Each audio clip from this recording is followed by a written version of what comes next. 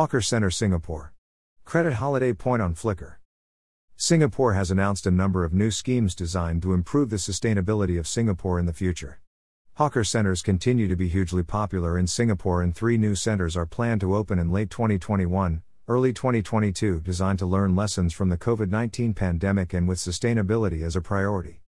Singapore's hawker culture was added to the UNESCO representative list of the intangible cultural heritage of humanity last December. Greater than Singapore's hawker culture is a source of pride for Singapore and all Singaporeans. It reflects our living heritage and multiculturalism, and is an integral part of the daily lives of everyone in Singapore regardless of age, race or background. Greater than Edwin Tong, Singapore Minister for Culture, Community and Youth. Planned to open in late 2021 are the Bukit Canberra Hawker Centre in Canberra off Sembawang and the Fernvale Hawker Centre and Market in Sengkang. These will be followed by the Senya Hawker Centre in Bukit Panjang early next year, which will include food waste digestion, rainwater harvesting and solar panel systems. The new hawker centers will be managed by socially conscious enterprises to help hawkers remain competitive. Greater than we will work closely with the hawkers, operators and other stakeholders to refine the model. Greater than aisles and tables will be better spaced to minimize crowding. And, we will work towards deploying sensors for crowd monitoring and to facilitate maintenance. This will create a more conducive environment for patrons, hawkers and cleaners, as well as to enhance the use of technology and to support digitalization efforts.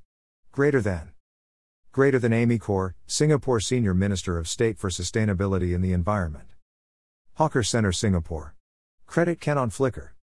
Meanwhile, plans were announced for 130 hectares of new parks over the next 6 years, as part of a wider effort to make the urban environment more green and sustainable.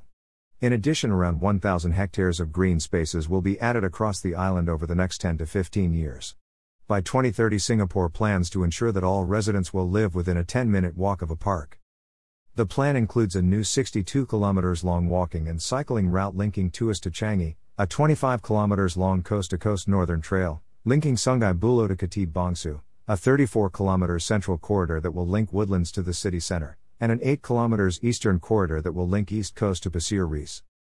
There are also plans for Sentosa to be transformed into a carbon-neutral destination by 2030, as part of its long-term sustainability plan, with key priorities to decarbonize energy systems, reduce food waste and introduce green travel options.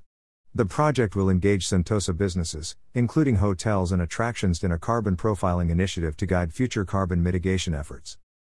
In addition, plans were unveiled for 80% of new building developments to be classified as super low energy buildings, and the majority of current buildings will be greened up. Greater than sustainability is a marathon which we cannot run alone. We must be in it for the long haul, to be responsible stewards not just for our children, but their children after them. Greater than Desmond Lee, Singapore National Development Minister. Transport throughout Singapore is also seen as a priority, and a drive for cleaner vehicles will result in no more new diesel cars and taxis allowed to be registered from 2025. Currently, motor vehicles emit around 6.4 million tons of carbon dioxide, CO2 equivalent per year. By converting vehicle use to electricity could reduce that to 1.5 to 2 million tons per year. Advertising and affiliate links help to support this site. We never tailor content to encourage sales with a particular company. We only partner with organizations who we believe provide a good service or product. Thank you. Singapore Airlines to vaccinate all crew. Singapore tourism update. Travel from Europe to Singapore to open.